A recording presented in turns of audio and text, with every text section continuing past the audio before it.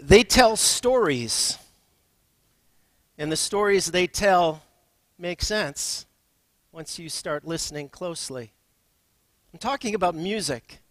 Music tells powerful stories, like love songs when you hear them at a wedding, like victory songs at athletic events that pump you up.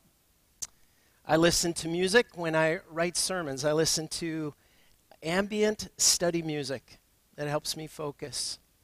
Even greater still are soundtracks that tell the story.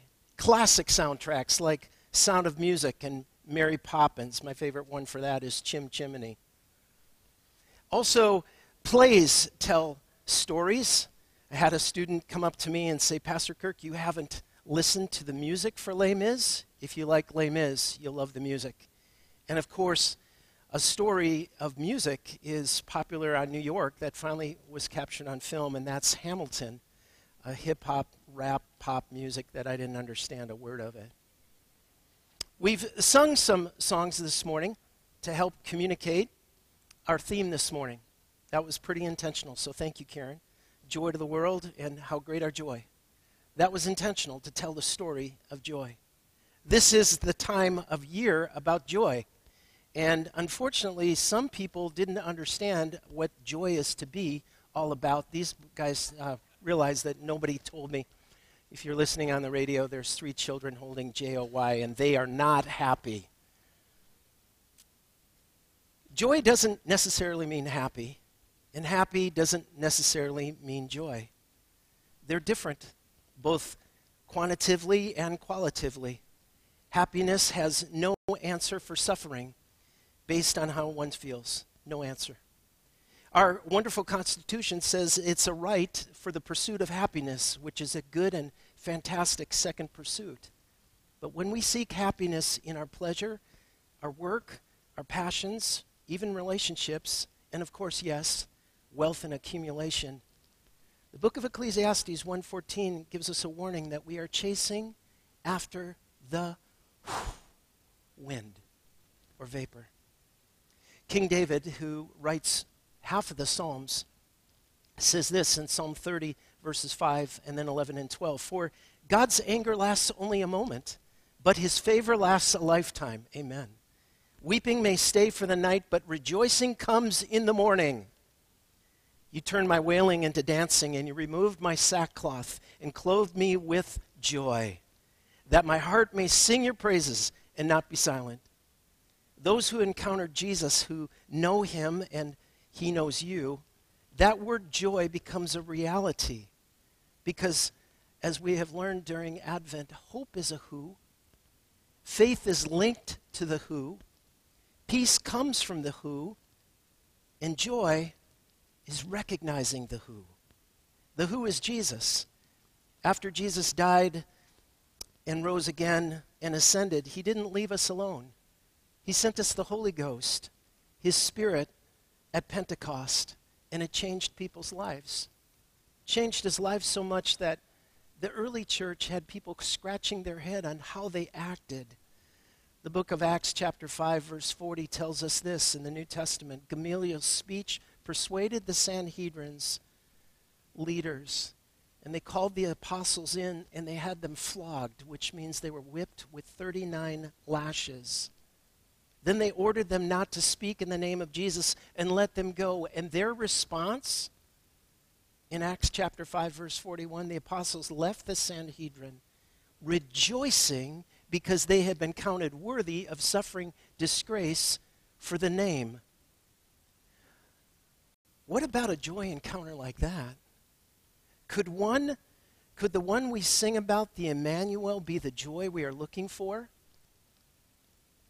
The Christmas hymn goes like this. O come thou day spring, come and cheer our spirits by thine advent here, dispersing the gloomy night, clouds of night, and death's dark shadows put to flight. Rejoice, rejoice.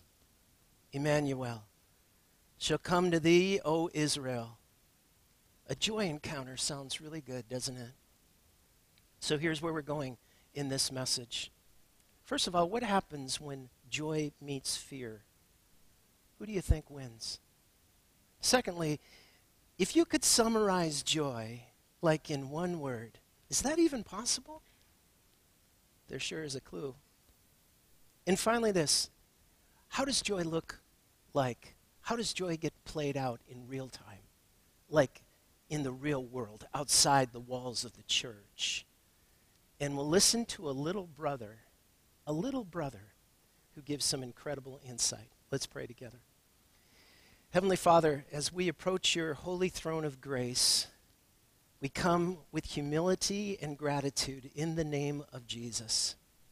Father, you love the world so much, you loved us so much, you loved each person so much, that you sent your one and only Son to live on our behalf, to die on our behalf, to rise and defeat death, hell, sin, and Satan on our behalf.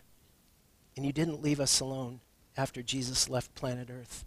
Through your Holy Spirit, you live in the lives, in the hearts, in the souls, in the spirits, in those who trust you, those who seek you, those who bow down to you, and those who love you, and those who follow you. So once again, I ask that you would anoint this message to encourage and equip this church family, gathered here, watching or listening. I pray that you would extend your fame and glorify your name. And I pray that you'll bring glory and honor to your name. So in your fullness of joy, will you pour that joy out on us today? And all God's people that could agree said, amen and amen. Well, I want to encourage you to write down some notes and to dig in and to maybe jot down some things that hit you in your own copy of the Bible, God's Word, and so that you can go back. And once again, this insert in the bulletin is a easier way for you to follow along and to get more. I think you'll get more out of the message if you jot that down and make some notes. So the first question is, what happens when joy and fear meet? Who do you think wins? I'll give you a clue. Number one is this. With joy, there is no more phobia. Fear not has been proclaimed. The actual words that are in the New Testament are the words no phobia. No phobia. Think of all kinds of phobias that people have. Fear of spiders, fear of heights, fear of speaking in public, fear of being alone, fear of being forgotten. Did you know that there are 365 verses in the Bible about do not fear? One for every day of the week. Wouldn't that be something interesting and fun to do? Just to simply Google do not fear in the Bible and then read that for your devotions for 2022. You see this do not fear throughout the Advent story. This no phobia. What do I mean by that? Well, if you look at the scriptures, you can take a look at these scriptures later and jot them down. You'll see this no phobia that comes first in Luke chapter 1, verse 3. An old priest by the name of Zechariah hears the word no phobia. No fear. Do not fear, Zechariah. Do not fear, because the child that you're going to have, you've been waiting for a child and maybe living with the disgrace of not having a child. This child that you're going to have, which will be John the Baptist, will be like Elijah preparing the way for the Lord. Sir, you have not been forgotten. No phobia. You hear no phobia again when teenager Virgin Mary has an angel that comes and says, no phobia, don't be afraid. How can I have a child? I've never been with a man. You are favored. You are favored. You are favored, and you will have a child. You hear this word no phobia again when you meet Joseph. What the Bible tells us is that he was a righteous man. And he was trying to decide how he was going to break off the engagement with now pregnant Mary. Forever, he would be cast with her, either accepting the shame that they had relationships outside of marriage, or the scorn that she had would become his. And so he was trying to contemplate that, and the Bible says that the angel of the Lord came and said, no phobia, do not fear, because the one that you have is the one that Israel has been waiting for. Not only Israel, but all the nations. And your new job will be to protect this child. No phobia. a new purpose has come. And then we hear the scriptures tell us that fear not has been proclaimed to the angels, to the shepherds, no phobia. All the angels came to an angel came to the shepherds as they were watching their fields by night, and the glory of the Lord shone around them. And then the Bible uses this word, and they feared with fear mega greatly. That's what the scriptures actually say about the phobia. They feared with fear mega greatly. 3 different translations, including King James, uses this word. They were sore afraid. S-O-R-E. I thought of that and I kind of chuckled. I know about working outside and I know about using muscles that you don't usually do. You have sore. The Bible says that they were terrified. So great with phobia. In 1965, the cartoonist Howard Schultz from the Twin Cities put to pen and put to motion Luke chapter 2. Charlie Brown asks Linus, does anybody know the meaning of Christmas? Does anybody know that? And Linus says, I do. And as he reads and quotes Luke chapter 2, verses 8 through 12, notice what he does. When he comes to no phobia, no fear, he drops his security blanket. Was that intentional? Probably. And so reading from Luke chapter 2, our friend Linus reminds us why there's no phobia. No phobia for the shepherds. This little tree. Everything I do turns into a disaster. I guess I really don't know what Christmas is all about. Isn't there anyone who knows what Christmas is all about? Sure, Charlie Brown. I can tell you what Christmas is all about.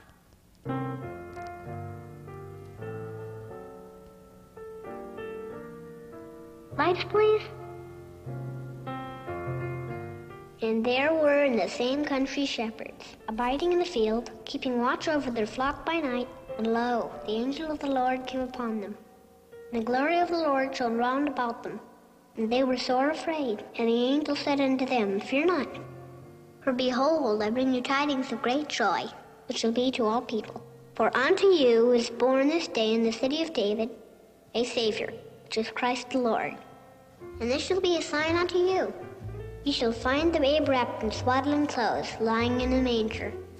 And suddenly there was with the angel a multitude of the heavenly host praising God, and saying, Glory to God in the highest, and on earth peace, goodwill toward men.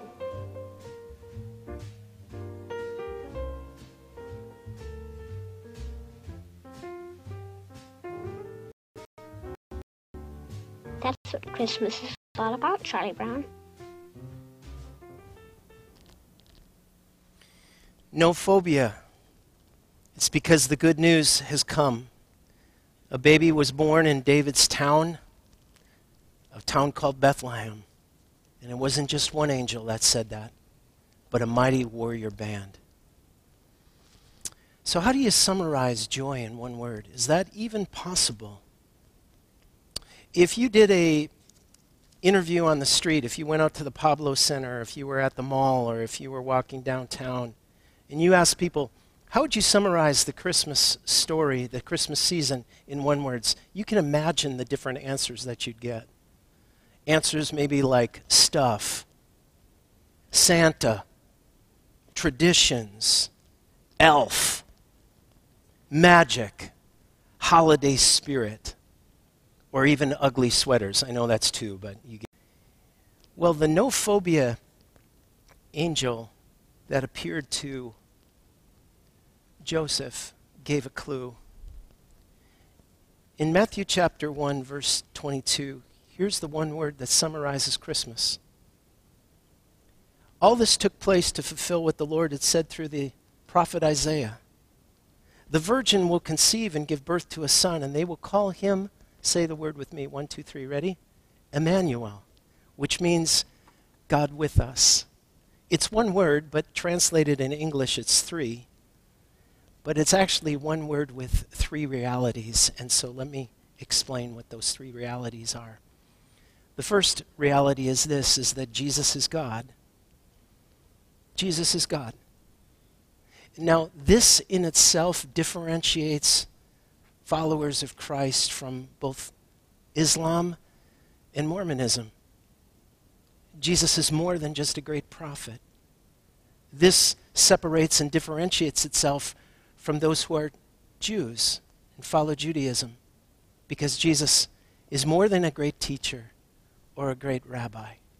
In fact, Jesus' good friend and disciple Philip asked this question in John 14, verses 9 through 10. You can look it up. Lord, show us the Father, and that will be enough for us. And then in verse 9, Jesus goes on to say, don't you know me, Philip? Even after I've been among you such a long time, anyone who has seen me has seen the Father. How can you say, show us the Father? Don't you believe that I'm in the Father and that the Father is in me? The words I say to you, I do not speak on my own authority. Rather, it is the Father living in me who is doing his work. Joy, summarized in one word, is Emmanuel, and that means this: Jesus is God. We call that the doctrine and the mystery of the Trinity. The second reality of Emmanuel is this, that God took on flesh. In the shortest Christmas narrative, the Apostle Paul gives us a hint of that Christmas narrative in Philippians chapter 2. Jesus, who is born in the very nature of God, did not consider equality with God something to be used to his own advantage. Rather, he made himself nothing by taking the very nature of a servant and being made in human likeness, and was found in the appearance of a man. So what does it mean that God took on flesh? Here's a couple thoughts for you to wrestle with. The one who is filled with beauty, who is filled with holiness, who is filled with awe and wonder, now has a messy diaper and needs to be changed. This is Emmanuel, God who took on flesh. Think about this. The one who is almighty and all-powerful, the one who spoke the stars into the universe, the one who knows the very hairs on your head, who knows the color of your eyes, who knows the sound of your voice, now needs to be nursed and fed. This is Emmanuel, God in the flesh. Think about this. The one who has sovereign control, nothing surprises him. He controls the hearts of kings. And he is in control, and his kingdom will last forever. Now is so vulnerable that he and his parents are refugees fleeing from crazy Herod. This is Emmanuel, God who took on flesh. Don't we sing? Don't we sing this? Hark the herald angels sing. Christ by highest heaven adored, Christ the everlasting Lord. Late in time, behold him come, offspring of a virgin womb. What's the next line? Veiled in flesh, the Godhead hidden. No. Veiled in flesh, the Godhead see. Hail the incarnate deity, pleased as men with men to dwell. Jesus our Emmanuel. Here's the third reality. Jesus is with us. He walks with us. He comes with us. Always. His last words that he said to his disciples was, I am with you always to the very end of the age.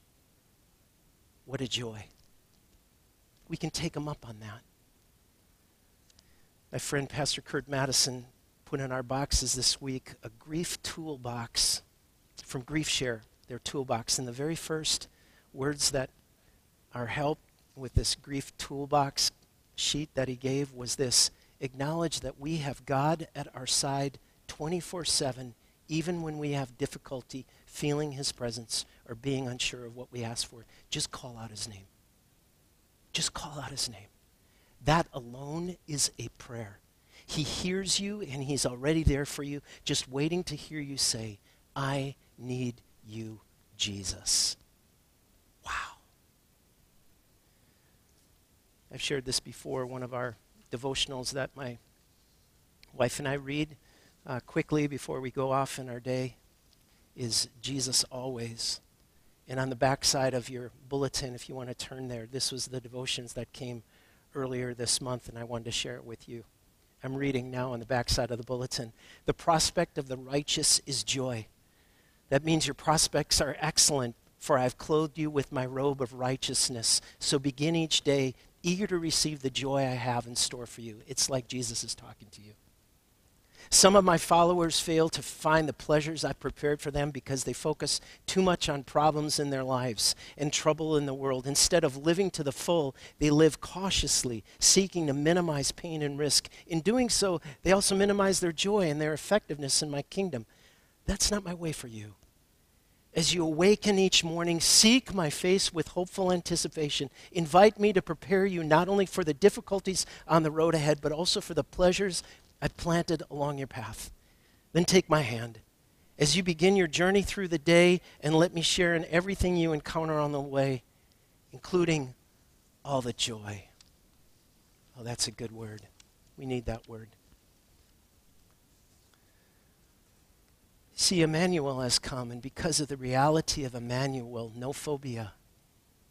So what does joy look like in real time? What does that sound like and feel like, and how does that work in real time? So let a little brother give you some insight. Did you know that Jesus had siblings? The Bible tells us in Matthew chapter 13:55 that Jesus had 4 younger brothers, and then he had 2 sisters. And initially, those siblings did not think that Jesus was the Messiah. In fact, they thought he was crazy. They wanted him to come home back to Nazareth. One of those siblings was a man by the name of James, a younger brother. And we understand in 1 Corinthians chapter 15, verse 7, that Jesus had a series of one-on-one encounters after his resurrection. And 1 Corinthians 15:7 tells us that one of those was his little brother James. I wonder what they talked about. I wonder if Jesus asked James, how's mom doing? Will you look after mom? Who knows? We'll find that out when we get to heaven. But we find out that James grew in his influence in the early church. In Galatians chapter 1, verses 18 through 20, Paul, who writes over half the New Testament, to verify that his life was really changed from being a blasphemer and a persecutor, meets with 2, we would call them leaders or influencers or pillars of the early church. One was Peter and one was James. So his place of influence was being recognized. Finally, in the book of Galatians 1, 18 through 20, we see James's influence or the role that he played in the early church. And in Acts chapter 15, in a very important understanding, he was the final voice in an important vote. It was to decide, should Gentiles who are outside the Jewish faith, should they be circumcised too and follow the laws of the Jewish people? Is that what they should do? And they looked to James to have the final voice, and his discerning voice said, no. No. So it's James that we look to for joy. It's James that we look to in the very first chapter of the book of James. And the way that he introduces himself is James, little brother of Jesus. No. He introduces himself this way, James, a servant of the Lord Jesus Christ, just like you and me. Wow. This is what he says about joy. Consider it pure joy, my brothers and sisters, because you know that the testing of your faith produces perseverance. Let perseverance finish its work so that you may be mature and complete, not lacking anything. If any of you lacks wisdom, you should ask God, who gives generously to all without finding fault, and it will be given to you. But when you ask, you must believe and not doubt, because the one who doubts is like a wave of the sea, blown and tossed by the wind. That person should not expect to receive anything from the Lord. Such a person is double-minded and unstable in all they do. Believers in humble circumstances ought to take pride in their high position. But the rich should take pride in their humiliation, since they will pass away like a wild flower. For the sun rises with scorching heat and withers the plant.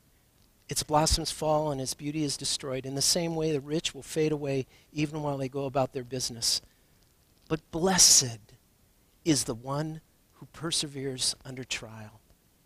Having stood the test, that person will receive the crown of life. Just let that wash over you.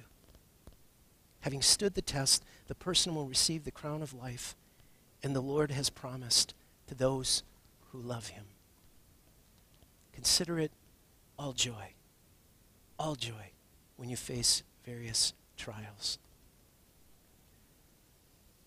God will pour out his grace. How he does that, I don't know.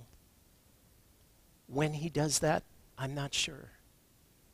But I know he supernaturally meets his people in a powerful way during trials and suffering. He has promised, and he's never broken a promise.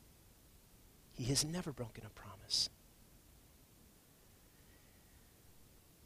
So let me illustrate this for you. Illustration came this week. My wife leaves work at 7:15 during school days. She's a teacher. And in her car, we don't have auto start. We have what's called hubby start. It's a lot cheaper. It's worked for us. And so I back the car out and turn on the heater and turn on a radio. And she loves a radio station, one program by Ron Hutchcraft called A Word With You. And on Tuesday, late afternoon, we went for a walk. And she said, you got to listen to this. You got to listen to Ron Hutchcraft today. So I looked it up. Ron Hutchcraft worked with Youth for Christ for years and years and years. He's just a delightful, godly man. And he told this story called Sunsets in the Puddles. He wrote, some of the worst stories of human brutality in history, of course, come out of Hitler's concentration camps in World War II. But out of those camps also come some incredible examples of human triumph and heroism. Viktor Frankl, a Jewish psychiatrist who survived the Holocaust in the infamous Auschwitz death camp, he was in 4 camps in 3 years, told some of those stories in his book. He testified that some of those in Auschwitz were surviving better after a year than some did after only a few days. He said that those who didn't sink were those who drew their outlook from what he described as a second dimension experience. All the prisoners in the camp shared the same first dimension experience, the terrible horrors they were subject to every day. But the second dimension that some drew upon, according to Viktor Frankl, had 4 elements. 1, seeing meaning. 2, seeing beauty. 3, maintaining humor. And 4, thinking future. One example that stood out in Frankl's mind was the man who ran into the barracks one day, gathered all his fellow prisoners together to go outside and see something special. He was actually celebrating the beauty of blazing sunset reflected in the puddles from last night's rain. How does that relate to joy? Here's how it does. Each Sunday we always ask this question: how do we eagerly respond to God's word? This Sunday on joy. So I ask you, think in terms of joy of the Lord Jesus and how you find meaning in Jesus. How will your future be with Jesus? How do you see humor with Jesus? And how do you see the beauty of Jesus? All these are written down in your bulletin if you want to write them out. Write out your joyful thoughts and your joyful insights and see what the Lord lays on your heart. Secondly, I just want to invite you once again to pray for 6 days. Pray for that family member, pray for a friend, pray for a work associate, pray for a neighbor who will join you and sit with you for a Christmas service. My message is entitled on Friday, Is Christmas Unbelievable? It's an evangelistic message. And as we have been doing, as Pastor Brian and I have been asking, I hope that you've been praying and asking God's people, asking God to go ahead and prepare the hearts of a neighbor, a friend, a family member who needs to hear the gospel. They'll hear that clearly. Would you pray for 6 days? And finally this. I just want to encourage you one more time to take a picture. To take a picture either here or outside across from the Welcome Center or at the nativity set that's in the fellowship hall. Take a picture or share our Bethesda Facebook video and drop off an invite. These invites are at the Welcome Center. See what God will do. See what God will do. You have a part in that as well too. And I'm asking you to pray and to share the joy of Christ. Let's pray and get our hearts ready to take part in communion. Lord Jesus, I want to thank you that your little brother, as inspired by the Holy Spirit, shared about joy. And consider it all joy when you face various trials. We don't talk that way. We don't think that way. We don't want that to be the case. But hard times and suffering and trials will come. And we thank you for that promise, that future with you, that we'll receive a crown of life for those that persevere. Thank you, Lord. Thank you for that promise. And thank you for this meal that we're about to take. A meal of your grace, a meal of your forgiveness, a meal for us. In Jesus' name, amen.